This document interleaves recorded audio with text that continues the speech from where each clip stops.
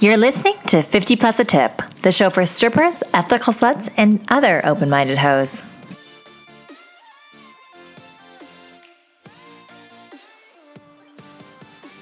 Welcome back, guys. It's Danny, your host, and today I am joined by AM Davies, a fellow sex worker and host of the fabulous podcast, Yes, a Stripper. Thanks so much for joining me. Hi, thanks so much for having me. How exciting. All right, so we'll start first. Can you tell the audience a little bit about yourself? Yeah, so I have been a stripper for 18 years. I currently am the founder and owner of United Pole Artists, and I'm the coordinator of Soldiers of Pole, which is a labor movement organization for strippers specifically. And yeah, I have Yes, a Stripper podcast, which has been going on for about 18 weeks now. So that's really, really cool and exciting. I just had, wanted to be on a podcast for so long, like have my own. So I feel very honored, like really blessed to have that. And yeah, I love to like produce events, and I'm very like female oriented. Mm-hmm. Like I do a lot of work with females in general, and like different ways to empower them through my teaching or through creating events like Babe Town Fest. And I'm obsessed with sex workers and sex workers' rights as well. Awesome. Well, I am here for all of that. Thank you. Okay. So you said you've been in the industry for 18 years, so you got some time on me. How did you first kind of get into it? Well, I had always wanted to be a stripper since I was about like 14 years old. I got exposed to nude modeling like Playboy and Hustler and some other really graphic porno magazines. I found one in a bush one day when I was like 10. And so like the just divine intervention of it's lying in a bush waiting for you. 100%. And the irony that it's in a bush, but anyways. Yeah, exactly. And I don't know, I just became like really interested in the female body, the female form. I look back on my journals from when I was a teenager, and I was like drawing images of female bodies, like women in shoes and high heel shoes. And I don't know, I just needed to express myself and my body. And I would spend hours in front of my mirror after school, like looking at myself in the mirror and like posing and making like sensual and sexual type facial expressions. And I started talking about wanting to be a stripper when I was 16 is when I first started talking about it. And then my first attempt was at 18. But my mom wouldn't let me drive her car to those kinds of places. So I was like, checkmate, Mom. Like, that was a tight move. She was like, yeah, you can do that if you want. You can't drive my car to those types of places. I was like, okay, so how do I get to those types of places? And so then when I moved out and I was on my own at 21 and I was like starved for money, I went and tried stripping for the first time. Yeah, and so I went to the Scream at Rhino in Van Nuys and I auditioned, and it was like a horrible mess. Why was it horrible? I wore this like bodysuit, like leggings, like full bodied bodysuit, which is like, imagine taking that off with no experience of stripping. Yeah. And then, do you remember? So you might not remember this because we're 10 years apart, by the way, generational wise. Okay. I'm 39. I'll be 40 this year. But back in the day, like when I was in high school, we used to wear those clunky heels that like for prom that you could dye, they were like white satin, and I wore like a pair of shoes similar to that, like just like, like old school prom style clunky street shoes. Right. So not exactly the pleasers of today. Oh God, no. And then I remember being there and looking at the other girls' shoes, and I was like, oh, back. I definitely have the wrong shoes for this. But, I did it, and I got hired at one of their sister clubs, and then, the rest is history. Yeah. I think that's something, too, that a lot of people don't realize is when you first go to audition, unless you already have friends in the industry that are going to guide you, there's really no guidance, and that hasn't changed in 18 years when you went. Like, even when girls are auditioning today, they don't know really what to wear or what to dress like. Thankfully, social media kind of gives you a heads up. But there's no, advisory board telling you what to do. No, not at all. And I remember, so the Spearmint Rhino here in California is like a high-end strip club. And then they have these little sister strip clubs. And the one so I auditioned at the Spearmint Rhino, and the manager was like, we can hire you, but you can't work here because we'll hire you, dancers, but we don't want you. Yeah. They're like, these dancers are sharks and you're green and you will get run over by these women. And I was like, ugh, like, and I remember being like, I had never been confronted in a way like that with very like strong-minded, strong-willed, confident women. Mm-hmm. That was really confronting for me. Because I was very comfortable being semi-aggressive with men. And like, you know, I used to play tackle football, and when I would play soccer, I didn't want to play against the girls. I only wanted to play against the boys because I didn't fear the men. I didn't fear the boys, but the women, I felt real fear and insecurities around very confident, strong women. Mm-hmm. I had never been confronted with it. So, it was interesting. Right. So stripping was kind of your like entry into the industry, but I'm sure you've dabbled, as we all do, in many different avenues. So what avenues have you worked in, and which are you still currently working in today? So what I guess I feel like I did extras as a stripper. Mm-hmm. And my extras really varied on like who I was dancing for. And then I've done full service like once, and it wasn't on purpose. So I don't like to claim it because I don't feel like I have like the clout, you know. I like to claim it because I'm proud of that night. You know, I got paid a lot of money and I had sex with that dude and I wanted to have sex with him.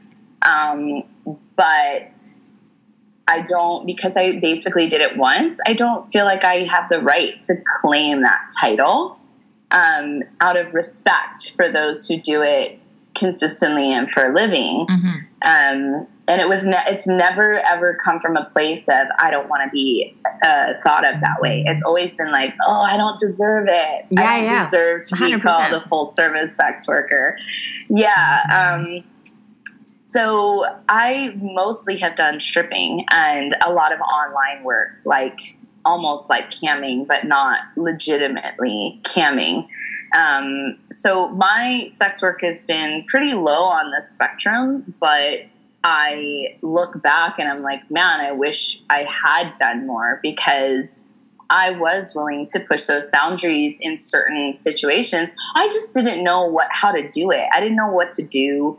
And also I was dealing with my own struggles with what was happening in the strip clubs in Los Angeles. There was so much full service happening with zero regulation, and zero protection that I was getting assaulted on a daily level, multiple times daily at work. And I developed a lot of anger towards sex work at the time, not realizing that it's the system's fault and it's the misogynistic, patriarchal society that we live in that is actually the problem.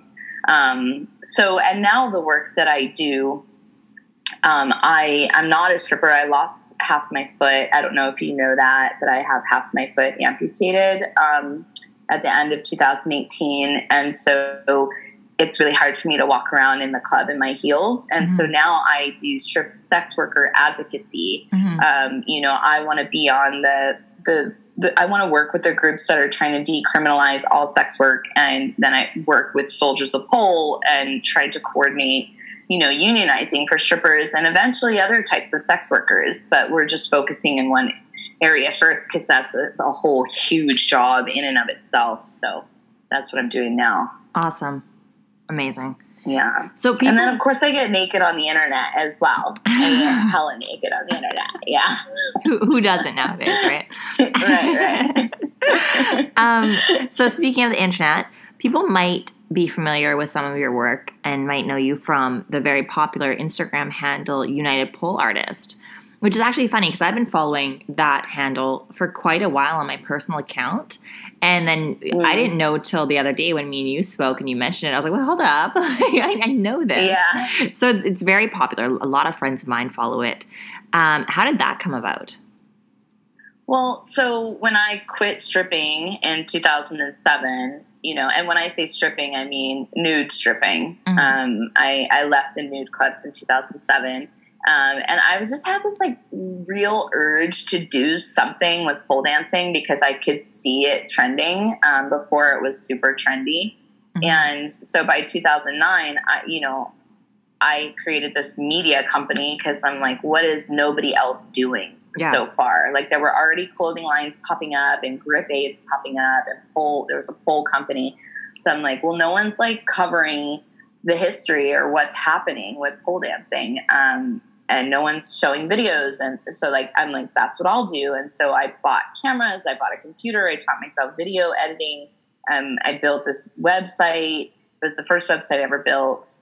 And it grew really fast because nobody else was doing it for a long time. And then we started doing investigative journaling and, because it was such a budding industry and people were starting to take advantage of pole dancing because they knew that there was a lot of people that were ready to make mistakes and there were, and a lot of people were taken advantage of in the early years. And so we were like uncovering that and showing people the truths. And through that reputation, like just got really, really strong. And so we're really trusted and we've been around since 2009 now. Yeah. Yeah. And it just, I worked with a lot of the right people. I had people come onto my team that were just really amazing and helped and did a lot of work that helped get to where we are today. But I'm ready to shut that shit down, girl. I'm ready to shut down. Yeah. Yeah. That's one of the next questions I was going to ask you because it's something you mentioned to me that you were kind of, kind of taking a step back from that now. And that was shocking for me to hear, obviously not knowing the whole story because it is such a successful brand you've created there. But there's definitely more to it. And after you explained to me, it totally made sense. So just want to explain to the listeners why you came to that decision to just take a step back from that. Yeah. So, there's a bunch of things that led up to it, but I would say the ultimate decision is that I finally figured out like my true path, which is advocacy for strippers and sex workers. And I'm frustrated with the pole dance community for their lack of allyship. I'm frustrated with the glamorizing of strippers and then not backing them up enough, not being a voice enough. And I want to work with people and produce content for people who want to learn about this and want to make a difference. And I feel like a lot of times it falls on deaf ears. And I noticed that when I started posting about stripping for strippers on UPA, I immediately lost tons of followers. I lost like 1,000 followers for doing that. And it's the only thing I did different. I can't, because before that we were gaining. I was over 190,000 on my way to 200,000. And then all of a sudden, just like clockwork, every single day I was losing followers. And I'm like, this isn't cute. And I'm tired of this. And it's not really making money. And I spent so much time doing it and I'm working on it by myself. And then I have people that like constantly want to get reposted and want me to do all of this work for them for free. And when I mention to them, you have to pay for a repost, like people laugh at me in the DMs. They write, LOL, oh, you do you. Or then they tell me that money is not important and money is not everything and get messages like that. I'm just like, well, money is everything when you need it to buy food and pay your rent. Yeah. And especially, too, the irony of asking for someone to help you build your brand by reposting you while you building your brand so it becomes successful, probably to make money off it, So if you're, having someone help you, in essence, increase your income by reposting you, it does make logical sense that you would also help increase their income by paying them for that help. I think that's... And some people get it. Yeah. Some people get it, like what you're saying. And then other people are literally like, they get pissed at me and send me snarky DMs. And I'm like, man, you have no idea how much fucking free work I've done over the last decade for this industry. And then, you know, the whole, like, where pole dancing comes from, we still get the comments that it came from Chinese and Malakoff, and the originators of pole dancing are dead now. That's literally a comment I got. Yes, I've heard it before myself too. Yeah, and I'm just like, because I want so much, like, I just want to focus on doing this work for sex workers, strippers. It's all I think about every day, and it's like, pole dancing isn't as important to me anymore, and my time on this earth is extremely valuable, and I'm going to focus my time and energy on something that, like, truly, like, fills my heart every day. And that's what does. Sex work advocacy fills my heart every day. Yeah. And the same. Once you start to, excuse me, kind of like come into your own in that sense, where like, this is what I'm passionate about and this is what I care about, it really does seem like everything kind of just falls to the wayside, and you're like, no, this is my focus. Like, everything I do can like line up with this, and like, how can I make moves here? I completely agree. And it's a great feeling, and you're going to get those people that are annoyed that you're changing, or, you know, you're focusing more on other things, but then goodbye. Like, that's okay. Yeah. I honestly don't care. Like, I'm so freaking excited to go on, like, I'm doing it like either tomorrow or Sunday, depending on what my schedule looks like. But I'm like, I haven't even been posting. And the last post I put was of a stripper and her daughter. Cause I'm like, it's all I want to talk about. Yeah. I just want to talk about strippers. Yeah. Yeah. No, 100%. I feel you. So you mentioned earlier that working in the clubs, you felt like, you know, for lack of a better term, like unsafe. And that's something that a lot of people come to me with, and they're like, you know, your work's unsafe. We see that with laws coming in. It's a constant excuse for the way things go about. And it's like, oh, well, it's unsafe, so ... And I think you echo the same idea that it's not unsafe inherently. It's like the way we treat it that makes it unsafe. So absolutely, a lot of people, they say, you know, oh, well, what's work like for a stripper? Like, do you guys have worker rights? Do you guys have dental? Do you guys have medical? So what is the labor like for strippers in your experience? And, you know, I'll, you know, make that disclaimer to the audience, you know, you're in California, right? Yes. And I work in California. Yeah. And we're in Vancouver. Yes. But I think the working conditions for most strippers are quite similar. So if you just want to kind of share that with listeners. Yeah. Almost close to 100% of the strip clubs that operate in the United States are all operating on the business model of wage theft. The majority of strip clubs cannot survive if they don't practice the wage theft model. Almost every state in the United States should be classifying strippers as employees. California is currently the only state that formally views strippers as employees with the passing of the new AB5 law, which solidifies the ABC rule. And the ABC rule is a three question document that helps employers determine whether or not their workers are employees or independent contractors. And one of the main rules in there is that if the worker performs the main functionality of that business, then they are considered an employee. Well, without strippers, you don't have a strip club. Mm-hmm.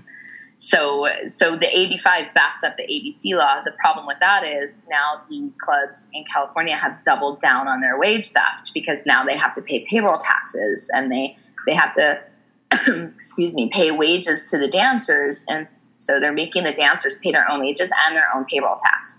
So they've created these very complex, confusing systems. And the unfortunate part is the government isn't following through with the AB5 law that they just put into place. They're not checking to make sure that employers are compliant with this new law. Mm-hmm. And because strip club owners and managers are so accustomed to just doing whatever the fuck they want and telling the workers to do whatever the fuck they want. Everyone's just laying down arms and paying more money to work. And then they're blaming the law for losing money. To put it like in like layman's terms, and correct me if I'm not getting this right. So the government said that you need to pay employees if they're, you know, these three things, and one of them is that, you know, they are contributing the majority of whatever to this business, which strippers in a strip club are. So they're supposed to now be paying strippers a wage. The minimum wage. Yeah. And the strip club owners don't want to pay the strippers an hourly minimum wage, so they're now having the strippers pay that wage. They raise their house fees to cover it. They change the way they divide dance money. They've created machines where the customer has to put the money into the machine, so the money never changes hands with the customer and the dancer, because if it does lawfully, if a customer gives me $100 for dances, lawfully that money, all of it is mine. So if the customer puts the money in a machine, then the machine takes a percentage and the dancer gets a percentage, and that's their loophole way of getting around it. Wow. They've figured out so many, and every club and city has a different loophole we're finding. And you gotta, so I know a lot about these fools, and they teach each other how to rip us off. Like, I have proof evidence. I have I have a recording of a very large national strip club convention of a panel of these people teaching each other how to continue to practice wage theft and what to do when the laws change for them in their state, like it did in California. I have a recording of it on my Google Drive. That's insane. It is insane. It was very disturbing to listen to. And then we kind of went undercover. Like, I'm doing research, and so we went undercover. Nobody knew that we were who we are. And we also got subscribed to a magazine. That's a national magazine that goes to strip club owners and managers. And in the magazine, there's articles about how to pit your strippers and waitresses against each other. And they don't use that terminology, but they're explaining how you can get waitresses to give lap dances to make it more exciting. But it's like, no, that's the fucking stripper's job, dude. That's the fucking stripper's job. So you're putting strippers in waitress outfits, and you're without panties on, so they can give lap dances, and you're not. And now you also technically don't have to pay your waitresses, because your waitresses definitely should be employees. And it's like this national article about how you can maximize and exploit these people. They just teach each other this bullshit. Insane. And like, you know damn well that if that was any other like square quote industry, people would be up in arms. 100%. 100%. But it's because it's strippers, and because it's sex workers in a marginalized group, that gets away with it, right? Which is so infuriating to me. Yeah, it is infuriating. And it's also, but it's been going on for so long with nobody speaking up for so long that they have a lot of power. But what they don't realize, and what strippers don't realize, is when when we work together, we have all the power. We're the ones that have the pussy between our legs that they all want and need. Without the pussy, they have nothing. Yeah. They don't have anything without us. And we need to educate our baby strippers of like, this is how it used to be compared to what it is now. And if we band together, we can make a difference. Yeah. But if we don't, if we continue to fight and judge each other, that's exactly what they want us to do. 100%. Well, that brings up the next question I was going to ask you, because one thing I get asked a lot is, do I think strippers should unionize? So, and that's always asked to me what I think about that. So I'm going to ask it to you. What are your thoughts on, strippers unionizing? Well, I mean, it's like my job. So. I know. That's kind of a leading question, it's like to be honest. My job. Yes, I think strippers should unionize. I think that the word unionize and the idea of unionizing gets a bad rap because there's a lot of misconceptions around it. But unionizing means that collectively you make decisions, that you get to vote on what you want. And as a unit, you make decisions about how to make your workplace safer, better, and more profitable for yourselves, for each other, and how to keep your employers from just changing shit on you without talking to you. So yes, 100% strippers should be unionized, and they're all employees. And that's the fucking loophole right there. It's because they're not considered employees everywhere. It's a lot harder for them to unionize. And so we're trying to make the case to all of them, like, continue to tell your bosses and to continue to make the statement that you are employees, because we need to get them there so that we can unionize. But yeah, they should unionize 100%. They need it. Mm-hmm. We're getting trampled on. Mm-hmm. And because I've been dancing for 18 years, and my beautiful partner, Antonia Crane, who is the founder and our leader of Soldiers of Pole, she's been stripping for 25 years. Oh, wow. And so we can look back on these decades and we see how it used to be compared to what it is now. And it's fucking horrendous, the difference. Mm-hmm. And I think that that's really important for people to understand the history of the degradation of the integrity of our work as far as how much money we're making and how safe we are, and the entire process basically it's all been degraded over time. Oh yeah, and you just see such a rise of exploitation. It's it's insane. And that's only just me seeing that in the last 7 years. So I can't imagine over the last 18 to 25 years. And it's a good point you just made, is that, you know, you need to be seen as employees before you can really unionize, I believe. Because, you know, we're all independent contractors here in Vancouver. That's how we're viewed. So that makes it quite a hurdle to first establish like employee status and then unionizing. But you can't. Yeah, and the funny thing about that, sorry, I didn't mean to cut you off, is like you're not being treated like independent contractors. They are just calling you that. It's all fake. Yeah. They tell you have to show up and leave at this time. There's a dress code, like in California we had to wear long gowns on the floor. You know, if you missed a shift, you had to make up for it. Like, those are not rules that independent contractors follow. Yeah.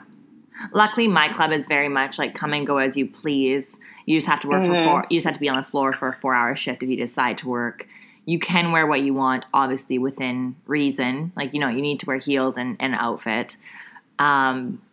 So, like, we are a little more lenient here. Like, when I've experienced in the States, in New York and that, when I was out there, like, they are much more strict about how the girls look, how the girls present themselves, how they work. It was definitely quite a shock to see how much the employer really has their real hand in, like, everything there.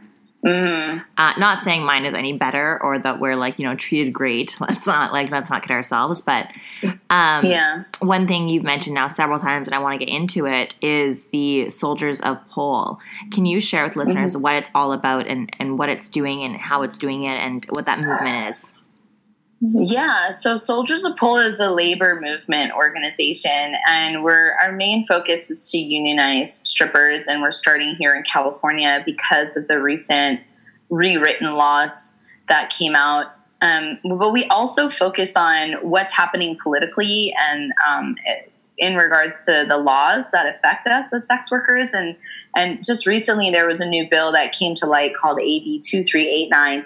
And it was a bill that was supposed to require that sex workers pay for a business license, get fingerprinted, and take a sexual harassment training course. I would just like to see the patrons of a strip club have to take a sexual assault course. Exactly. And that was our point. And there was like a myriad of other offensive type things attached to this bill. And you know, the sex worker community here was reaching out to the assemblywoman who wrote the bill. And, you know, we had a long conference call with her with like a very detailed itemized agenda. We wrote emails to them asking like, what's going on with this bill? Like just putting pressure on them. Like, we hate this bill, kill this bill. And then they did recently, just like last week, they announced that the bill is dead.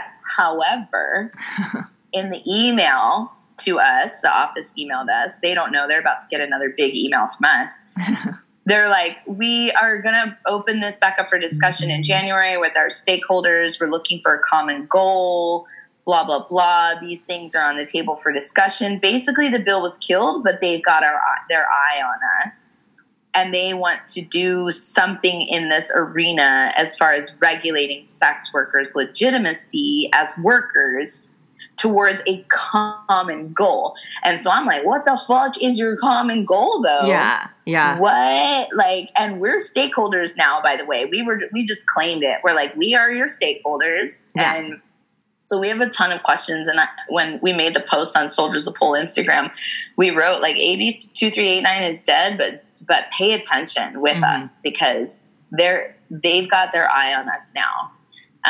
And so we do a lot of that type of work. We have a subgroup of Soldiers of Pole. It's called the Political Action Committee. And all we do is talk about looking at laws. How can we revise laws to suit strippers? How can we work on alcohol laws in California to create a no revenue stream for owners? Like, we look at all different types of stuff. We like brainstorm stuff and talk about like the legality of dancer money, like your dance money, them taking a percentage.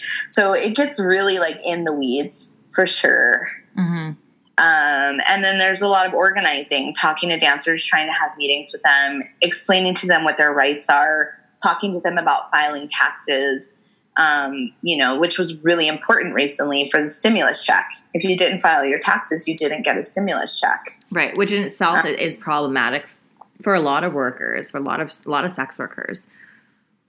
Yeah, because they're afraid to file taxes for so many different reasons. Right. And we're just constantly discriminated against. And then they wonder why we don't follow rules of society. It's because you're just fucking shitting on us all the time. Yeah. We have to figure out our own way. Yeah. Yeah. So, oh my God, I could just talk about this for hours. Yeah. No, girl, same. I have this conversation quite often, and I never get sick of having it because things aren't changing yet, right? Like, they're not changing at the pace they should be. So we need to keep having these conversations, and we need to keep kind of yelling it from the rooftops and being that stickler that's like, no, taxes are bullshit for strippers. Like, you're fucking us over here. We're not dumb. Like, I think that stigma that strippers are uneducated or sex workers are uneducated, I think that's what they kind of go on to how they pass these laws. Mm-hmm. That, we're too scared to speak up, or we don't know how to speak up. And I think that's why it's awesome when women like yourself are there, because you're like, no, I'm not dumb. No, I'm not scared to speak up. No, I'm going to fight for these rights. And like, you're not just going to shut me up.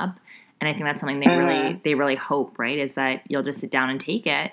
Like so many women in California are feeling like they have to do right now with the new regulations and laws.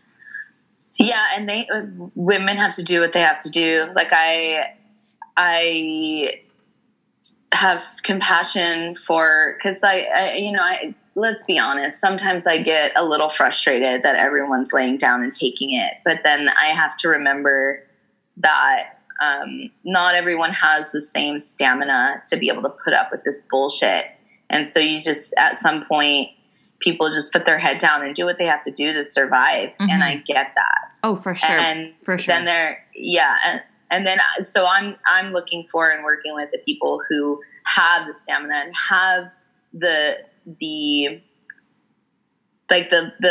voice to be able to speak for those people and to have them speak through us, mm-hmm. So I really make sure that we try to listen and we ask questions so that we can take their words, because they're extremely intelligent, mm-hmm. whether or not they're speaking out, and if they're just sharing with us or in the community, they're extremely intelligent people. And so I'm really excited to continuously take their voices and their ideas and their thoughts and like channel it through me and our organization and other people like-minded, so we can do what we can, like, to serve them. Basically, I almost see myself as like a sex worker politician. Yeah, like I am serving them. Mm-hmm. So whatever they need, I will do. So. Right. Yeah. And I think too, it's important to note, like, privilege has a huge role in it. Like, not everyone comes from, you do need to be in a little bit more of a privileged position to be able to stand up, unfortunately. 100%. And also too, with, us not being unionized and not having workers' rights, even the simple things in the club, if something goes wrong, sometimes you do need to be silent because they can easily fire you and there's no repercussions for them doing that. And exactly. And people and women know that in the clubs, right? Like guys will do something in the club and you should be able to tell your like employee or your employer like that was bullshit. But if you really were to come forward and say something, they can very much easily say, you know what, don't show up anymore. You're causing too much issues. So exactly. And that's when I remember that, because when I get frustrated that not as much is being done, it's just me dealing with my own impatience. But then when I remember that, like what you're saying, I'm like, oh yeah, this is why the work needs to be done, because they don't feel like they have any power, any voice, anything. And it just breaks my heart, 100%. Yeah. Well, I know in Canada, even within Canada, a lot of Canadian sex workers are not familiar with our sex worker laws. And that's in different avenues. Like strippers aren't familiar because they feel like it doesn't impact them. Full service sex workers are quite more knowledgeable on the subject in the grant. Like that's kind of a blanket idea, right? But from what I've experienced, that's kind of how it is. Which, is another way that the government kind of wins, because if you don't know your rights and you don't know the laws in place, you can't fight them. So we ourselves in Canada should do more learning on our sex work laws and our sex workers' rights, and that's something I'm very passionate about. But even for myself, I'm not very knowledgeable on American sex work laws. One, because I feel like it doesn't impact me. Is that true? No, because Canada and America are so close and they model each other a lot. It does do well to learn what the laws of sex work are in other places. Can you share with the listeners a bit about SESTA and FOSTA? And that's kind of been kind of the forefront in the conversation, it seems, for a little while now when they talk about sex work laws in America, similar to our Bill C-36 and PCEPA. What those two mean for sex workers in America? SESTA FOSTA is like a complete nightmare for sex workers. It was a bill that was signed under the guise of, and who knows if it really did help in this area, but I think not. But it was signed under the guise of protecting the children from being sex trafficked. It made it so that it's illegal for third parties to, like a Facebook platform, for instance, Instagram or Twitter. It made it illegal for the user to upload an image or content connected to human sex trafficking. It made it so that Facebook and Twitter and Instagram would be liable, not the user, right? And so all of these huge platforms put all of these restrictions on the type of sexual content that you can post on those platforms. Well, the problem with that is sex workers are often, it's confused that sex workers are being sex trafficked. So if you're posing or selling sex work, then you're lumped in with this human sex trafficking thing, so you're deleted. The other issue was that it caused is that now they can't search for offenders via IP address. Like before, if they posted something, they'd be like, oh, is the IP address? Go to the house, like, boom, bang down the door, grab these guys and take them out. So that's when Craigslist personals, that got deleted. They don't even do that anymore. Backpage, completely gone. Tumblr completely changed its business model. Instagram, deleting sex workers' profiles, porn stars, nude models. And then it started to trickle into LGBTQ, and then they just went too far. Then they started to discriminate against people of color, anybody that was different, big, beautiful women community. It just started anyone that was, and here's the thing about why we have to support each other in our choices with what we do to our bodies. Because when they target one group, there's an adjacent group attached to that can be targeted, and an adjacent group to that, and an adjacent group to that. And before you know it, anyone that's different is being targeted and deleted and not as visible. And if you're normal and you're cute, but normal and conservative, then it's okay for you to be on the platform. And then it's just teaching society and our children that if you're different, you will be silenced and invisible. And so that all stems from the signing of SESTA FOSTA. All of these platforms, everything online completely changed after that signing. 24 hours out, right after that bill was signed, for 24 hours, Instagram banned #woman and #women for 24 hours. That's insane. You couldn't be a woman. Yeah. It's fucking insane. Yeah, it's extremely disturbing. That brings me to my next point. You're a part of an amazing movement, and it's called Everybody Visible. And can you fill us in on the goal of that movement and how it's working to achieve that? Yeah, so Everybody Visible. So in the summer of 2019, pole dance hashtags everywhere got banned on Instagram. And not just #pole dance stripper or #pole dancer. Well, all the stripper hashtags were banned. That's a given. Yeah. But even like PD handspring. So PD, the pole dance community, created all these hashtags with the name of the move. I keep doing air quotes. I don't know why I'm doing that. The pole dance community kept, they log all of these moves with PD Aisha, PD handspring, PD handstand, or whatever. So that, and all of that was banned too. The #PD handspring was banned around the world. It's how these people are training together. And then other accounts, like very large accounts, like Michelle Shimmy was getting like blocked, deleted. And so we band together as a community, and we had 18,000 people sign a petition to Instagram, and Instagram apologized to pole dancers for shadow banning or banning their hashtags. Not strippers, reinstated. Not strippers. Reinstated some, not all. And then the stripper community got really upset with us, and rightfully so.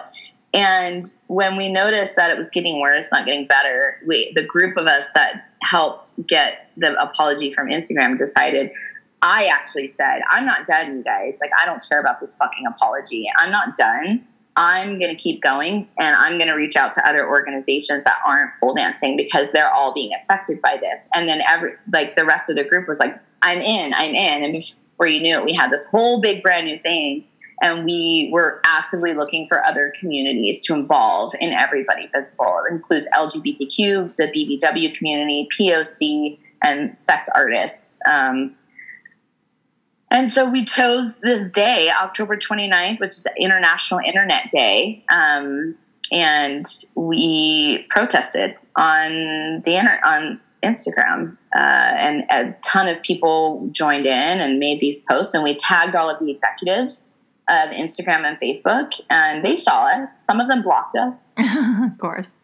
They saw us. One of them, Adam Mosseri, took a screenshot and put it in his stories of one of our comments. Like, they knew.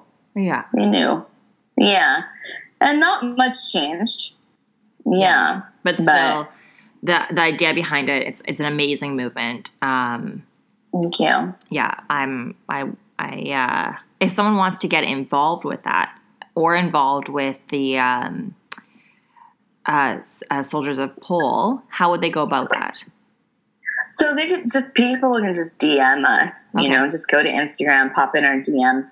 For Everybody Visible, I would suggest sending an email at everybodyvisible@gmail.com. Okay. Because we're not in that account right now a lot. The person who runs it she lives on an island, and shit got really weird for her for coronavirus. And Soldiers of Pole, just DM. I'm up in the DMs all the time. Perfect. So yeah, we need to expand our team. We definitely always need help, because it's a lot of volunteer work. So, and you don't, and correct me if I'm wrong, you don't need to be a sex worker to be an ally in these groups. So, squares are welcome to reach out to you too. Definitely. Anybody is welcome to reach out. Yeah. Perfect. Definitely. So, yeah. I know you mentioned Corona there briefly. So, of course, we've seen some, major changes in the stripper work landscape with the recent Corona situation. In club work, moving to online. What has your experience been since this whole COVID thing has occurred, and how have you been impacted? I mean, we don't have jobs. Strippers don't have jobs. Yeah. They're taking to online work, which I worry about the cam workers. Mm-hmm. I think I've thought of them right away. You know, immediately I thought of the cam workers. I have friends that are cam workers that have been doing it for years, and it's like their main source of income. And all of a sudden now you have all these strippers who like vowed they would never stoop that low are now doing it. And I made it a point to say to them, like, be nice. You're entering territory that's not yours. Mm-hmm. So be nice while you do it. Mm-hmm. And because there is a lot of division and a lot of whorephobia towards each other in the sex work industry. Mm-hmm. And I have personally seen strippers talk shit about cam workers, and I don't like it. Yeah. Because like I said, I have friends that are cam workers, and I tell my very dear friend, I tell her all the time, you're doing God's work. The mm-hmm. cam work she does is you're straight up doing God's work. Like, you're educating people. And so I find it extremely offensive when people talk shit about it, and now they're all doing it. Of course. And so there's that, you know what I mean? So it didn't only affect strippers. It affected sex workers everywhere by strippers losing their real life jobs. Mm-hmm. It affects all online sex workers now. And so I'm also thinking of them, not just strippers and what's happening for them.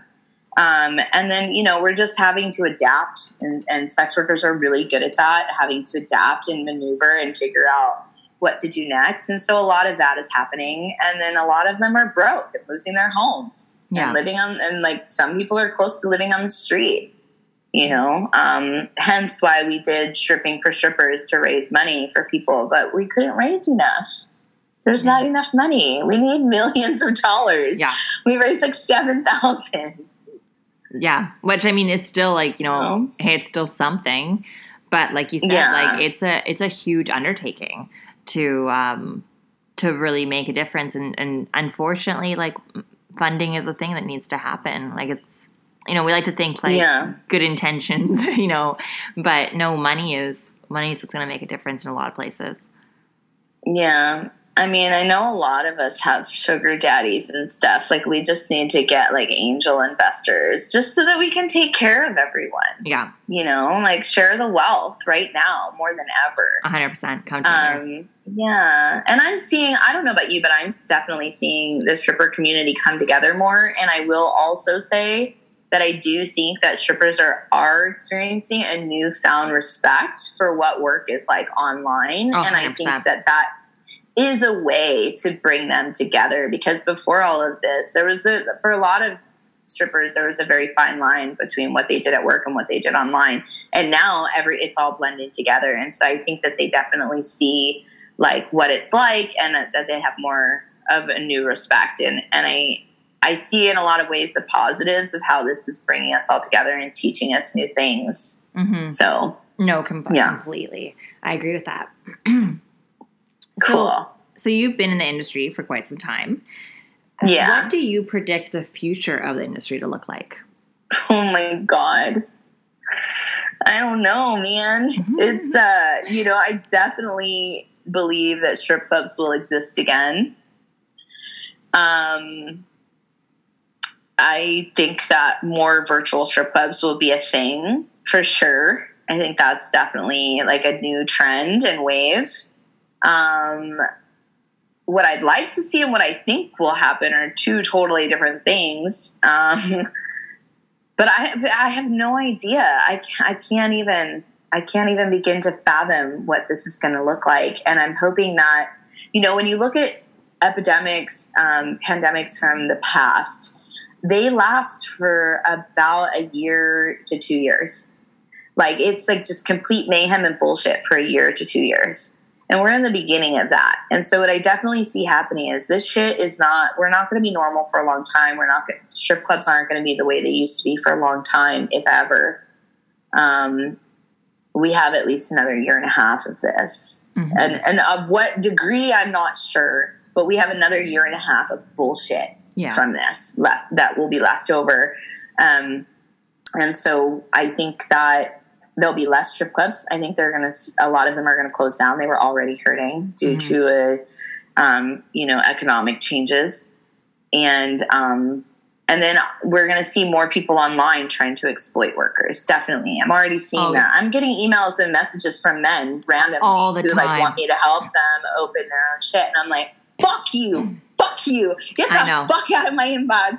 You're a fucking man. And when they write to me, they're like, hi, I'm so-and-so. My first question is, are you a man or a woman? And they're like, I'm a man. I'm like, get out of my inbox. I know. That's one thing that I cannot stand more is a cis white man trying to work a woman, trying to give her work that's not him exactly paying for her services. Sex workers need to take ownership of everything. They need to take ownership of the virtual strip clubs. And I strongly believe that sex workers need to take over strip clubs. Mm-hmm. They need to buy them, take them, run them, take them through leverage via lawsuits, take those strip clubs and run them yourself the way that it could and should be run.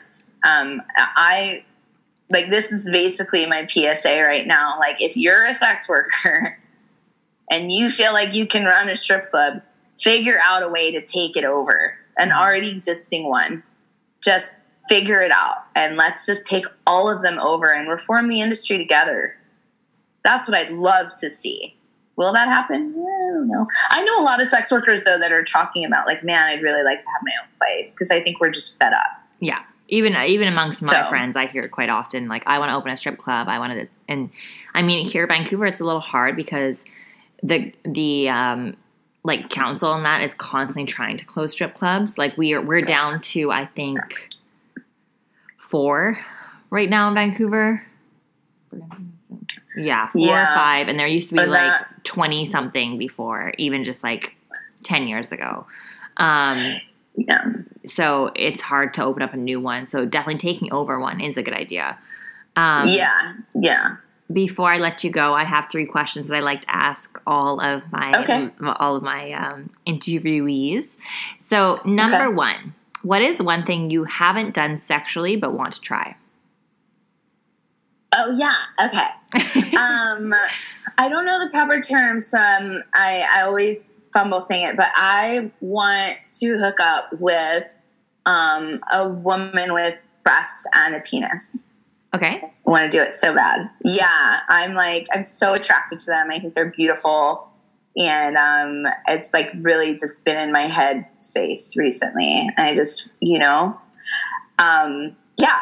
I am here for that. Yeah. I find transgender and gender identity fluid people to just be some of the most beautiful, stunning people, because they embody all of the things in one vessel, and it's just beautiful. Mm-hmm. I just think they're beautiful, and and they deal with so much bullshit. Yeah. And and that's too, that's going back to what we were saying about being in a privileged position as, white identifying or white passing women in sex work. We are in that privileged community. I speak for myself. I don't know if you feel the same, but that's why it's so important. Yeah. It's not easy at the front line to make changes, but we need to use that privileged position we're in and acknowledge it to help people in that community of sex workers who not only deal with bullshit about being a sex worker, but bullshit about how they identify and how they went through life. And but yes, back to what you said, fully here for it. If you want a third, I'm in. Oh, tight. Okay. Call me up. I'll fly to California when I can. Yeah. All right. Your second question. What is something you've done or tried that you'd probably never try again? That I've done and tried that I'll probably never try again. Mm-hmm. Sassafras. You ever done sassafras? No. Oh, my God. I did some with some friends once. It's a drug. We thought it was... Yeah, it's a drug. We thought it was Molly. And 48 hours later, we're still awake. And I'm like, God. Oh, it was bonkers. And then like 3 days later, I couldn't drink coffee still because it would like kick it back up again. That's wild. What's the kind of high is it? Is it like a Molly high or?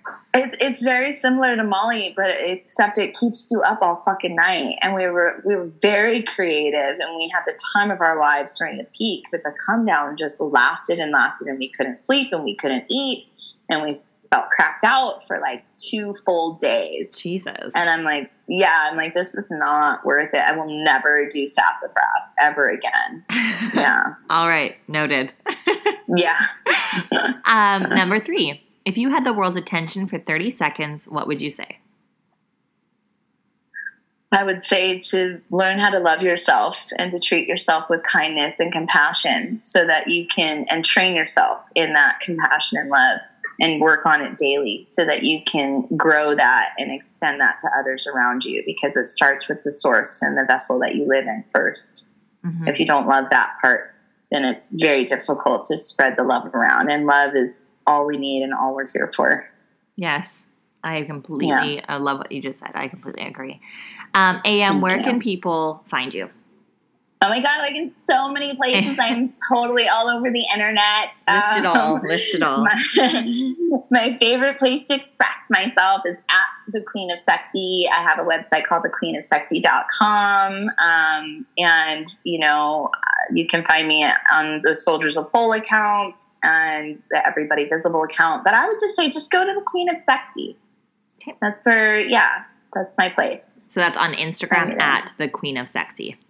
Mm-hmm. Perfect. Exactly. Awesome. The queen. Gotta put the in there. Don't forget the Queen of Sexy. All right. I'll make sure to link it as well for everyone. Yeah. And as always, you guys can find me at 50plusatip on Instagram or email me at 50plusatip@gmail.com. Slide into my DMs, email me with questions, comments, whatever.